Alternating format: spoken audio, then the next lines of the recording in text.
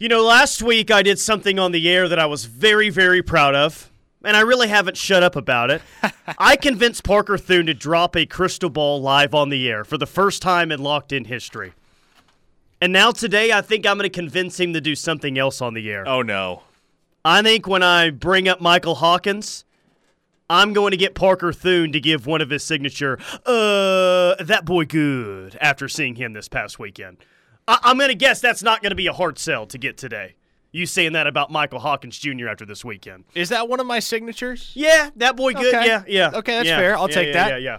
I didn't realize that was a thing, but if that's a thing, I'm down with it. That boy good. Yeah, text line, have you noticed that? I mean, we talk about a lot of different prospects for the 23, 24, and beyond, but when someone stands out to you, that's what I've noticed is you give the that boy good. So he is. I mean, some of the videos that you put out this weekend, I know Kendall has already complained and said he's throwing against air. Who cares? But there's a lot of zip on the football. There's a lot of accuracy, and it looked like there was a whole lot of confidence in some of the throws that he had as well. Some tight spaces that he was fitting the Man, I'll be in. honest. This is the first offseason that Hawkins has played 7-on-7, and so I kind of had my concerns about how he was going to adjust to that environment because so much of his game is the ability to get outside the pocket and make stuff happen with his mobility, right? He's a guy that just naturally, because of the athlete that he is, he can stand in the pocket and hurt you, but he's never going to stand in the pocket as it collapses. If there's the slightest inkling that there's trouble afoot, that's a guy that's going to break it outside, and he's going to try to make something happen with his legs or try to create on the move. So in 7-on-7, you got a quarterback that just basically takes a shotgun snap and has 4 seconds to get the ball out. And it's passing. It's all passing. It's known in some circles as passing league football as opposed to 7-on-7. Sure. So I really did wonder going down there how Michael Hawkins was going to be able to adjust and how he was going to be able to thrive, how immediately he was going to be able to thrive in an environment like that. But, man, he was so impressive, man. And I posted probably 4 or 5 videos of some of the throws he made. It was astonishing, man, because I'm sitting there on the sideline next to his dad, Mike Hawkins Sr., and we're just whistling with every throw that he makes, man, because it was honestly somewhat like it felt somewhat surreal because every single throw that he made for probably 3 or 4 drives in succession were throws that were right on the money, right out of the reach of an outstretched defender's arm, right to his wide receiver. And he was throwing guys open. He was hitting every level of the field. He was displaying that zip. He was displaying nice touch on the deep ball. Man, I'm more and more sold on Hawkins. Well, and that's why, you liked him. I mean, I like him too, but Sure. You've seen him more in person than I have. But it sounds like you rolled down there this weekend saying, yeah, I like this kid, and I think OU fans should be very happy if he is a quarterback addition for the 24 class. It sounds like you like him even more than what you did maybe 3 days ago before you saw him this weekend. Is that fair to say? Well, look, I don't want to – what I'm about to say, I don't want people to take this as a comparison to Jackson Arnold because I don't think Michael Hawkins and Jackson Arnold are the same player by any stretch. But the reason why Jackson Arnold ended up a 5-star prospect in the class of 2023, despite being 6'1" and 205 pounds, having very average measurables for a quarterback. Some would say below average. It's because over the course of his high school career, that's just a guy that got better and better and better with all the technical aspects of his game at the quarterback position. I'm sensing that same trend. Yeah, with and that's why you can't just look at that one game last year against a really good Denton Guyer team. What did Guyer have on the defensive side of the ball? They had a 5-star safety that is going to be playing at OU next year. You had Ryan Yates was there, right? You had another 4-star defensive back. How many other 3 or 4 stars did they have on that team? They had Eli. Yeah, okay, he's a 4-star corner in the 24 class. They had another defensive lineman in the 25 class that's already got several Power 5 offers, including Oklahoma. Okay, so that's at least a third of their defense, third of their starting defense that was big-time Power 5 guys. And that's why you can't judge Michael Hawkins after that one game, and I think that's what a lot of people have been doing here recently. He's still at a very young age. There's still time to grow significantly from his junior to his senior year, and it kind of sounds like that's what's happening with him. So he continues to be seemingly OU's top priority in the 24 class for a quarterback, and I think that this is what you have to hope happens. Well, the distinction you always have to draw with guys like that, and what's so important to keep in mind, is that some players with that skill set are athletes that have been shoehorned into the quarterback position. Other guys are true quarterbacks who just so happen to be really good athletes. If you talk to Mike Hawkins Sr., he'll tell you he never planned on his kid being a quarterback. He thought his kid was going to be a defensive back, just like him, just like his younger son Malik is right now. Malik's going to be an excellent prospect in the class of 25. He's already got a couple offers. But the plan was always for Mike to play defensive back. And the reason why he took up quarterback is because Mike Sr. wanted his kid to have an understanding of what the quarterback had to visualize and run through and process at the line of scrimmage, because he figured it would help his play as a defensive back. Well, Mike Jr. ended up sticking at quarterback and never moved. And that's his first love. That's his craft, is playing the quarterback position. And again, with as much as he continues to improve week after week, month after month, I'm really confident, Tyler, that this is a guy that can go into the offseason and make some legitimate noise among a very deep group of signal callers in the 2024 class. And though it is deep, I don't know that there's one guy that stands out above the rest. If that one guy does exist, I think it's Dylan Raiola. Sure. But big news out today with him, by the way. We'll get to that shortly. But beyond Raiola, I don't know that there's a guy that you would say, okay, he's definitely top tier at this position in the class of 24, because I still think so many of these guys are unfinished products. So it looks like Michael Hawkins can throw the ball a little bit, and we know that he has the genetics. Now, Michael Hawkins Sr., in case you are kind of just now paying attention to the 24 class, this is OU's top priority at quarterback, and he is an OU legacy. You may not remember Michael Hawkins because he was just at OU for 1 year. I think it was 2002.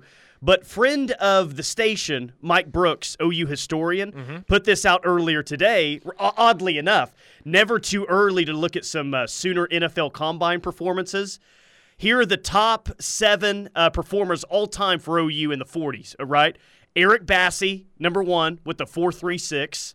DeMarco had a 4.37. Brandon Williams had a 4.37. Kenny Stills had a 4.38. Dede had a 4.39.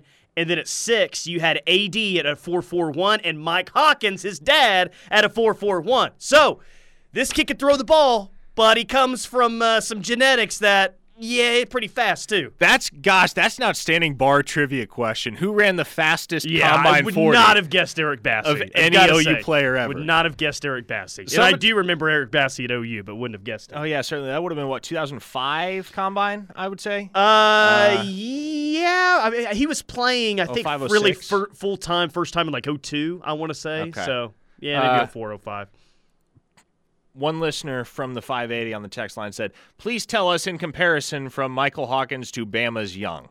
I'm just going to go ahead and not try to compare a high school quarterback to the guy that won the Heisman Trophy last year and is probably going to be the first overall pick in the NFL draft. I'm going to resist the urge on that one. But, look, Michael Hawkins is a guy that when you think about the phenomenal quarterbacks that have come through the University of Oklahoma in the past, from Jason White to Sam Bradford, Baker Mayfield, Kyler Murray, Jalen Hurts, I think all of those guys had unique elements to their game. Right? There wasn't a perfect past Sooner comp for any of those quarterbacks. Sure. Right? And I think it's more the same with both Jackson Arnold and Michael Hawkins. I think the closest comp for Arnold is Baker. Obviously, I think there are a lot of similarities there, but even Arnold has some unique ways that he plays the position that make him a unicorn. And I think the same is true for Hawkins. And I'm going to be real curious over the next year to see, how he bulks up, because he's naturally built a bit more on the slender side. And I think there are those that have concerns about his ability to hold up and his durability at the next level. So I'm going to be interested to see how much weight Hawkins can pack on, but also just how he continues to develop as a thrower, because the athleticism is not a question at all. No. Gunny says, so I have it right. Trent Smith isn't related to Nigel Smith, and Orlando Brown isn't related to Sammy Brown, but Cooper Alexander is related to Steven Alexander. Gunny, you're 3 for 3 on that one. Nice job. You have been paying attention over the course of the past week. Nice job. David from Norman says, Since Hawkins wasn't good enough to start at Allen, do you think he can at least play some in Frisco? Tongue-in-cheek for those that couldn't tell. Yes. It's become a running joke the last few days. We have one listener who insists that Hawkins was about to lose his job at Allen, and that's why he transferred. Yeah, I don't think so. Brian and Tulsa, been out of the loop for a bit. Do we know when Hawkins commits? Okay, Did you get a better idea of that after this weekend? Yes. I would be surprised if we get out of the month of March without a commitment from Michael Hawkins. OU and TCU? It's OU and TCU, and of course, OU fans look at this situation, they wonder, well, why on earth would he just commit to OU? Well, it's not that simple, and this family and this kid don't look at the dichotomy here through the same lens that an OU fan does, naturally. And so you have to understand that Michael's equally comfortable with both Kendall Briles and Jeff Lebby coaching him at the next level. In the end, this recruitment is about two coaches more than it is two schools. It's about Jeff Lebby and it's about Kendall Briles. And so Michael was on the precipice of making a decision on January 31st. And the consensus across the board was that that decision was going to go in favor of Oklahoma, but then Briles took a new job, and of course, that kind of resets everything, if only momentarily. Sure. Right? Because as a 17-year-old kid, and as the family of a 17-year-old kid that has to make a life-altering decision, what you don't want to do, and I know it's going to make some OU fans' ears really singe when I say this, but what you don't want to do is commit to Oklahoma, lock yourself into that for the future, and then depending on how things go 4 or 5 years down the line, have the inevitable what-if conversations about what if we'd given Kendall Briles' employer the time of day at well, the very especially least. since he moved. His new job is in the Metroplex. Correct. Like, there was already a relationship there. Like, it kind of laid out. It's going to be an OU-Arkansas battle because Briles was there, but now he moves closer to the Hawkins family in the Metroplex for a team that just played in the national championship game. It makes sense as to why he's taking a long look at TCU. And he wants to commit early, but we're still 10 months away from National Signing Day. It's not as if he's under immediate pressure to make a decision because he could still commit in March and have plenty of time to recruit his peers to either Norman or Fort Worth. But when you evaluate all of your options – and you check every box, you cross every T and dot every I, as Mike Sr. put it to me, you set yourself up in such a circumstance that you don't allow for the possibility of regrets or what-ifs to creep in down the line. When you make this decision, you're 1,000% confident. Yeah, it does sound like Lebby and Briles are going to be kind of the main forces behind this recruitment. Just a random thought that I had, though, to continue our kind of SEC conversation from Friday. The 24 cycle is going to be interesting for OU because, well, we've known that OU is going to be in the SEC, and these 2024 kids were going to play in the conference, but now that's going to be their true freshman season, correct? So I wonder in the case of Michael Hawkins or Nigel Smith or anyone else that you recruit in the 24 class, does it make any sort of a difference at all that they know that they're not going to play 1 year in the Big 12? Their freshman year is going to be in the SEC. Their entire career will be in the Southeastern Conference. I just wonder if that'll be a factor or not in the 2024 class. There's probably not a right or wrong answer. It probably differs on, the kid, maybe. I don't know, but it'll be an interesting storyline to follow, I guess. 405-651-3439. Text line got a question for you that we're going to hit on the other side as we go to a break. I was just looking at the past few recruiting classes, really the past two under this new staff. In the next 5 years, how many players on OU's roster, I'm not counting Oklahoma kids and I'm not counting Texas kids, but which states will be the best represented on the OU roster in the next 5 years, excluding Oklahoma and Texas? I looked at the recent classes and thought, this state in particular might have a really good chance to have that honor, which would be interesting if that's the case. Keep it right here on The Ref. We're the home of Sooner fans. Locked in with McComas and Thune. We are The Ref, the home of Sooner fans. Keep the text coming, 405-651-3439. The Ref Army listening worldwide today. Nuremberg, Germany, that's a first, tuned in via the Ref app. Ottawa, Canada. Franklin, Tennessee. Killeen, Texas, home of anybody? Anybody? Killeen, Texas, home of who? Former OU standout. Joaquin Iglesias. I was thinking Tommy Harris, but okay. yeah, hey, Also Joaquin Iglesias. Yeah. Tommy Harris. Fishers, Indiana, small town of the day, Wilson, Oklahoma. Teased it before the break, but went back and looked at these previous two classes and kind of saying, all right, outside of Oklahoma and Texas, where's maybe the most represented state going to come from? And based on the past two classes, Parker, it's going to be Florida. And I asked the text line what they think, and I think the majority of the texts we got were from the state of Florida, but we got a lot from Missouri as well. Like, if it's not Oklahoma and it's not Texas moving forward, where are we going to see the state that's most represented? Is it going to be Florida or is it going to be Missouri? Because it does feel like it has a good chance to be one of those two states. I would say more likely it's Florida. Just because there are going to be so many more opportunities for Oklahoma to land kids from the state of Florida. And I still think there will be a strong Missouri presence in the recruiting classes going forward, especially from St. Louis and from the east side of Kansas City. But I am eager to see just how quickly Oklahoma can break into IMG. Yeah. Because that is still a gold mine that remains untapped. And I don't know if you can really count David Stone.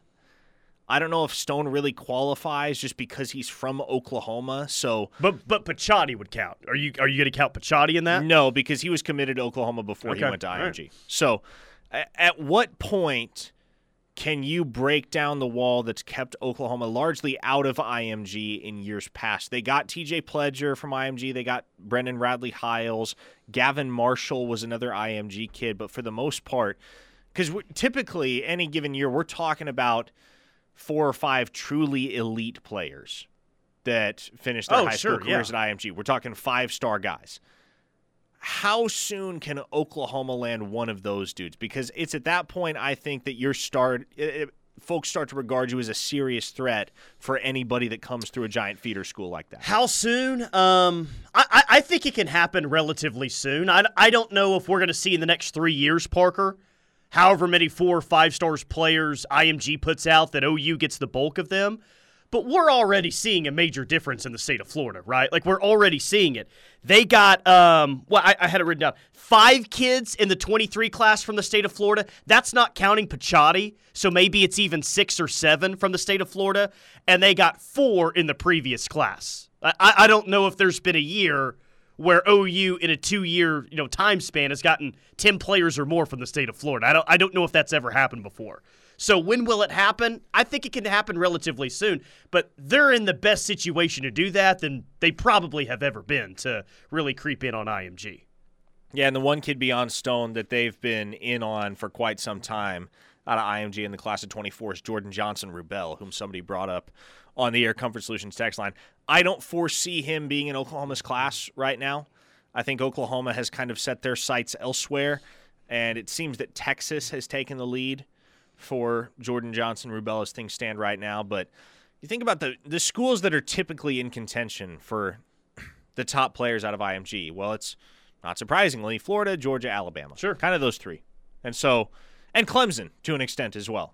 Clemson's pretty good about a lot of this staff is recruited that and obviously it has the Florida ties, sure. Yeah, that's what I'm saying. If you had those relationships at Clemson and you were able to break down that barrier at Clemson, how long until you can do the same at Oklahoma? Because at that point, especially with OU transitioning to the SEC in a little over a year and a half, or I guess less than a year and a half at this point, then you are going to be able to walk into a place like IMG, offer anybody, and know that you're going to have a pretty good chance at landing them. 918 says Florida will be the state most represented for overall population and depth numbers. Missouri for quality and one-off talents. I think that's a really good text. I think Missouri in that Kansas City area, maybe they're a little bit deeper than just a one-off talent here and there. But, yeah, Florida has the most depth out of any state there. I would agree. You're going to continue to do damage in Kansas City, in the state of Missouri as a whole, but Florida will be the state that's most represented. And you know what?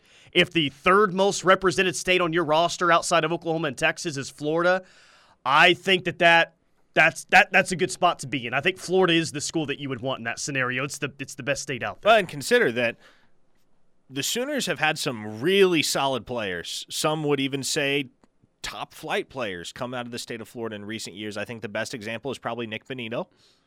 kid that Oklahoma got out of Fort Lauderdale, and he proved to be a stud. Jaden Davis is from Florida. I get that his career has been up and down, but he's had some really nice moments. Danny Stutzman's a Florida guy. I'm trying to think who else has come from Florida. Jaden Gibson, another kid that a lot of folks are high on heading into 2023 and that should have an opportunity to make his mark in the receiver room. That's a Florida football player right there. Yeah, someone else pointed out on the text line that Dylan Raiola got a crystal ball to Nebraska today. He did. It was at a 4 of 10, but it's a crystal ball for Raiola to Nebraska, so it's significant. I'm just telling you, man, I like Matt Rule. I like him a lot. I am definitely going to manage expectations if he doesn't get a top-flight quarterback, though I do think he's going to do some nice things at Nebraska. If Matt Rule gets someone like Dylan Raiola up there to Lincoln, watch out, man. And I don't say watch out like they're about to take over to the Big Ten or anything like that, but that's a level of player at that position that Nebraska hasn't had in a long time. And if they were to get the number 1 overall quarterback in this class, or maybe even the number 1 overall player in this class, that's when maybe you can really start to see a massive shift in what Nebraska's doing up there. I mean, this would be – it'd be the biggest signee that they've gotten in, I don't even, over 20 years. I don't know how long. Yeah, maybe ever. Probably ever. Just because of how much more recruiting means these days than it did in years past, and how much more is made of the recruiting process and how much more highly publicized it is. Dylan Raiola would be a transformative addition for the University of Nebraska because where he goes, others follow. And suddenly Nebraska becomes one of the most attractive destinations in the entire country for skill position talent because they know that the guy that's going to be at the controls of that offense is a truly elite football player. And that kind of, I mean, good point about Dylan Raiola is we saw it with Arch Manning, we saw it with Jackson Arnold, we see it with all elite quarterbacks. When you get the quarterback, you're getting, most of the time, more than just him. I mean, you're going to get talent that surrounds him as well. So that goes back to that would happen with Raiola at Nebraska. Will it happen with Michael Hawkins if he signs with Oklahoma? You think yes, but what if they don't get Michael Hawkins? Like, how big of an impact on this class would it be if you don't get him in 2024?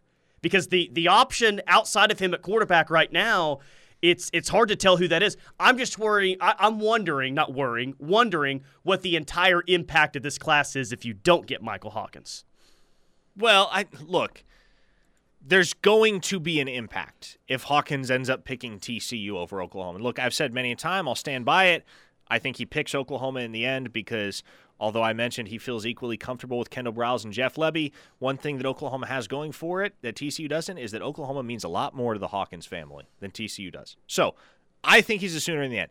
If you don't get him, if Kendall Briles steals him away and he's a TCU Horned Frog, yeah, there's going to be an impact because there are guys in the DFW area right now that are waiting on Michael Hawkins to make his decision because they want to see which school he's going to pick, and they're willing to fall in line behind him if the fit's right for them as well.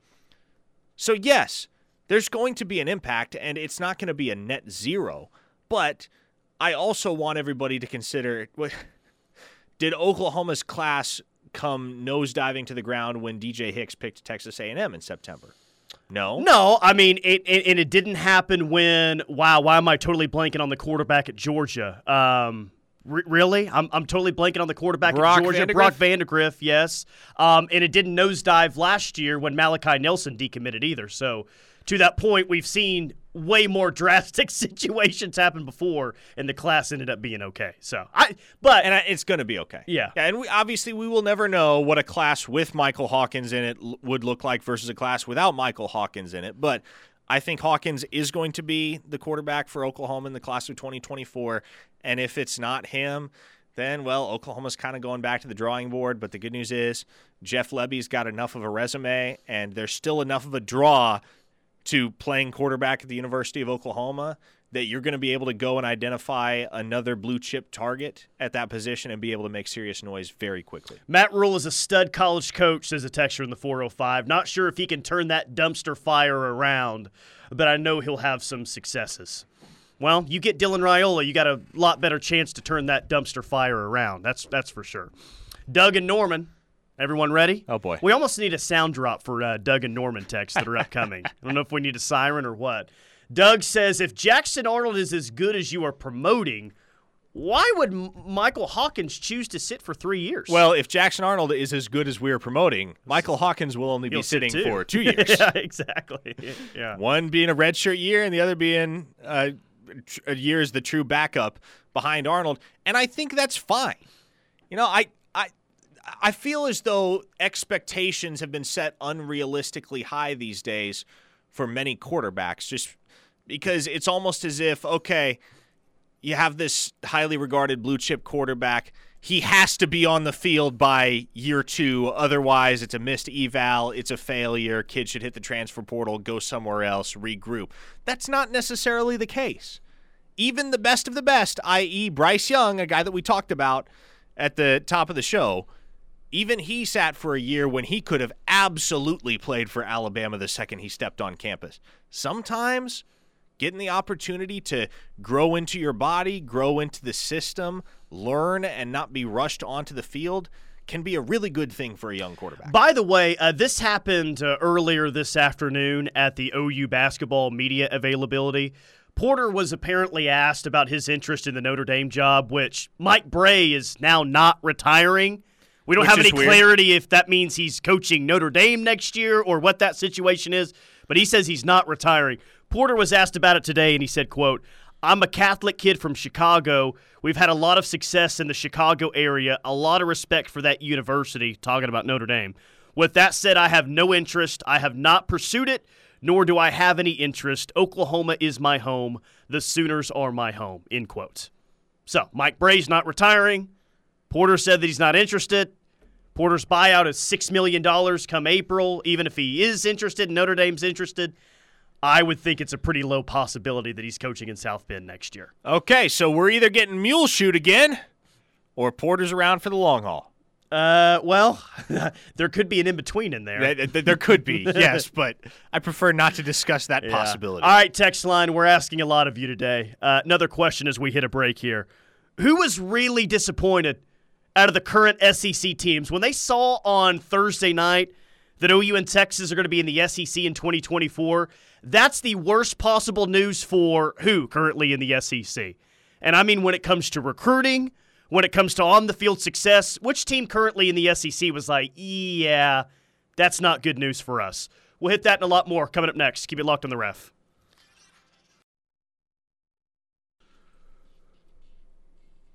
Locked in with McComas and Thune, live on the Ref. We're the home of Sooner fans.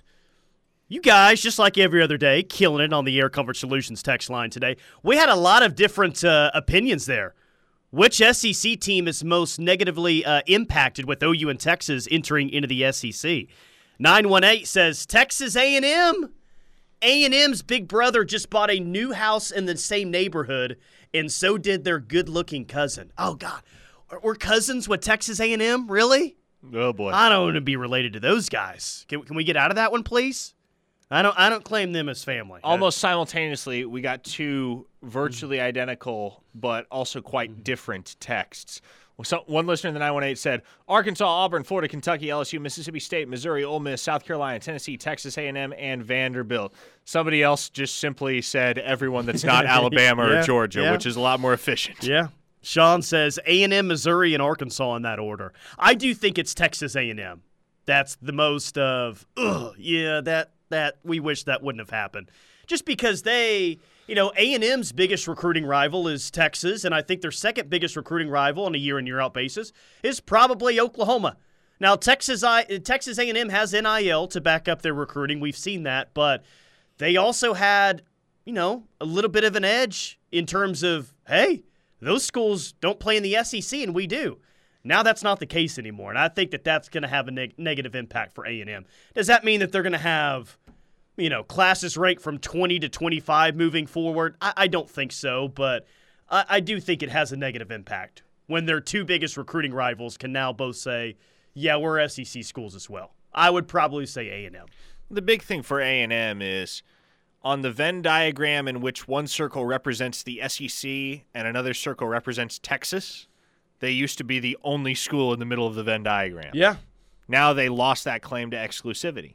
And, yeah, it's technically Texas that interferes with that exclusivity, but also when you consider how heavily Oklahoma recruits the state of Texas. Especially the fact DFW. That'd be the closest SEC destination, right, for those kids there? OU and A&M historically have done battle for a lot of top talent from the Lone Star State and continue to and will continue to. I would say that's OU's two biggest recruiting rivals, Texas and A&M. Yeah. Anyone want to argue with that? Kind of depends on the region. I would say in a wholesale sense, yeah, Texas That's how A&M. that's how I'm looking at it. Yeah, maybe Alabama. Maybe also Alabama. Well, if Alabama becomes one of your two biggest recruiting rivals, then good things have happened. I would think so. That doesn't just happen by accident, right? Like that means that you've been pulling in some good players recently, or at least been in the mix with some high-profile players as well. 405 says surprise pick is LSU. They have mystique of getting all of the best players in Louisiana and not requiring out-of-state players, while they quietly recruit Texas like crazy. They're losing that SEC logo advantage in Texas, just like A&M is. Is it fair that it's not 100% true, but LSU and OU may emphasize different parts of Texas? It feels like LSU very active in Houston, and OU will get kids out of Houston, but it seems very more true. DFW type of a thing for OU. And I would say OU is definitely more so in DFW than Houston. LSU is more so in Houston than DFW. A&M has feet pretty firmly planted in both markets. Sure. Yeah, I would say so. Definitely Houston, man. Definitely Houston. Tommy says name a SEC school it doesn't hurt. We'll see how affected Alabama and Georgia are, but will Bama and Georgia lose maybe one more or two more players a year now that OU and Texas have the SEC logo? I don't know. Maybe. We can't absolutely prove that, but Alabama and Georgia could be affected, but it would probably be on a pretty minimal scale, at least early on. You have a big opinion on that? If Bama and Georgia are really affected at all by this? I don't think so, at least not immediately, not when you're looking at the future in a myopic sense, because Alabama and Georgia are at the tip of the top of the college football landscape right now. They're not going anywhere as long as their head coaches stay put. And so right now, I don't know that Bama and Georgia are looking over their shoulder at anybody. No, they're not. Now, 5-10 years down the road, maybe that's a different conversation. And certainly once Nick Saban retires and if and when Kirby Smart is no longer the head coach at Georgia, then I would say that whole conversation and line of thinking has some merit. But until then, those two programs are worried about each other, and that's about it. The Jag says Vanderbilt is the most angry. They used to be the academic leader in the SEC. Now OU, the Harvard of the Plains, has that distinction. Camo Sooner says, let me throw y'all a curveball. What about Vanderbilt? I mean, can you imagine being that school in such a tough conference and now two more powerhouses are coming aboard? Okay, I'm trying to think. Are they the only private school in the SEC? Vandy, yeah. I offhand, think so. I would say so, yeah. Yeah. The Big 12, meanwhile, has TCU and Baylor, both private schools, right? Yeah, and Vanderbilt has always been a fish out of water in the SEC as far as football is concerned. They have a great baseball program. Yes. They're reasonably competitive in basketball. Kind of depends on the year. Just beat Tennessee last week on a buzzer beater. Yeah, how about that? No Jerry Stackhouse. But they are atrocious at football and always have been. James Franklin is pretty much the only guy that's ever won there. And when he was winning 7, maybe 8 games.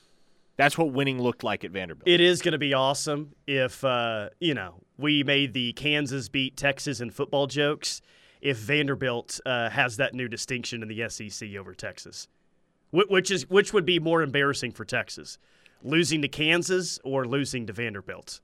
Right now, kind of feels like losing to Vanderbilt would be a whole lot worse than losing to Kansas. Yeah, I mean, there's there's no longer teams. a stigma as far as losing to Kansas is concerned because Kansas just made a bowl game, but – gosh, what is the next time Vanderbilt's going to make a bowl game? I need to look back. It's been a while since I researched this, but I think Vanderbilt's only played in like 7 or 8 bowl games in the history of their program.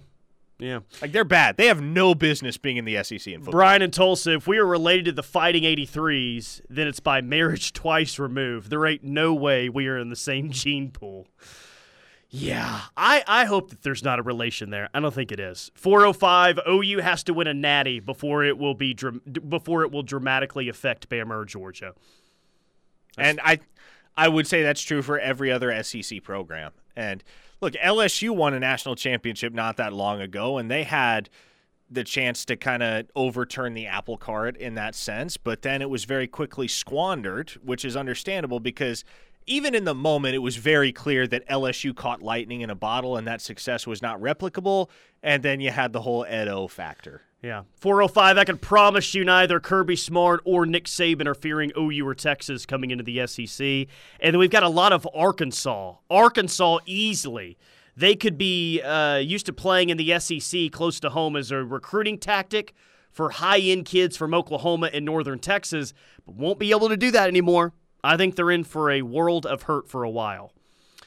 Yeah, from a competitive standpoint, like if Arkansas is in the same little 3-4 team pool as OU is, and they're in the same as Tech, that's going to be difficult for Arkansas. But I don't know. I think that there will be effect for Arkansas, but I don't think it's as big of effect as like a Texas A&M. No, Arkansas, their nucleus, their identity is going to remain relatively unchanged. I don't think their bottom line is going to change all that much in the grand scheme of things. What is that program best case scenario in today's SEC? An 8-9 win program, yeah. I would say. If they can break through, win double-digit games, recapture some of the magic that they enjoyed throughout the Darren McFadden era at Arkansas, then okay. Just tough for them to be consistent from year to year. Like, they can rise up every 3 or 4 years, have a team that's played a lot of football and be really good, and I think you've seen that from the past, but it's just hard for them year in and year out to have the talent pool to compete. Especially when they're so geographically isolated. Yeah. And I know even in their own state they are. Exactly. And I know it might not seem that much given that Norman and Fayetteville are just 3 hours away from one another, but you got to consider that, going back to that old Texas conversation, Norman's a 2-hour drive from the north side of DFW. You cannot say the same about Fayetteville. No, you cannot. 405-651-3439. Final segment of Locked In's coming up next. All right, final segment. Locked In with McComas and Thune. The Rush is coming up next. I was just looking at some, I got in a rabbit hole today of, hey, I wonder how certain SEC schools have fared recruiting their own state over the course of the past 4 years. And 24/7 Sports, the state player rankings, it will only go back to 2020. So I only had the last 4 recruiting classes to pull from. Mississippi State, this may not be that big of a surprise. Mississippi State has not pulled the number 1 player from Mississippi in the last 4 recruiting classes, but neither has Auburn from the state of Alabama. In fact, Auburn hasn't pulled a top 4 player from the state of Alabama in the last 4 recruiting cycles, Parker. They've had their highest, the number 7 player, the number 9 player, the number 5 player, and the number 8 player were their 4 highest in the last 4 classes. Dang. That's the nature of doing business with Nick Saban and the Alabama Crimson Tide. When you are doing battle on those geographical grounds, it is difficult, and that's just another thing that compounds upon all the other difficulties that come with being the head football coach at Auburn, which is why Brent Venables, among others, never really had any interest in taking that job. You can't even get a top 4 player in your own state, dude. With Alabama and Georgia and everyone else lurking around, it's not easy at Auburn. Tennessee, they've had some real up-and-down success in their state, man. They did pull the number 1 player in 2023, but in 2022, the best player they got in state was the number 13 overall player in the state of Tennessee. 2021, they had the number 8 overall player in the state. 2020, they got the number 1 overall player, and it was Key Lawrence, who, found his way to Oklahoma, which I thought was interesting. Key Lawrence was the number 1 player in Tennessee at one point. Yeah, well, never mind. I'm not going to say what I wanted to say. About Key Lawrence? Yeah. That he should have played more? Or No. Not that. Anyway, different note. Okay. Alabama's the number 1 team in college basketball right now, as one of our listeners on the Air Comfort Solutions text line just noted. They got shellacked 16 days ago by Porter Moser's Oklahoma Sooners, a team that sucks right now. Oh, we'll expect to see that in April when Bama is in the Final Four. How many tweets get put out around here about, you blew this team out by What was it, 23, 24 points, whatever it was, and they didn't even play in a postseason basketball tournament this year. Everyone's already got that typed up in their drafts, I'm sure, that Oklahoma beat this Alabama team. Of all the bizarre things that have happened in the world of Oklahoma sports, dating back a year, I would say, I don't know that there's anything more bizarre than the outcome of that game. It makes no logical sense whatsoever. Well, if things continue to trend the direction that they're trending, and I don't see it going the opposite way, then you're probably going to end up being right on that one. But I think you are right at this current moment as well.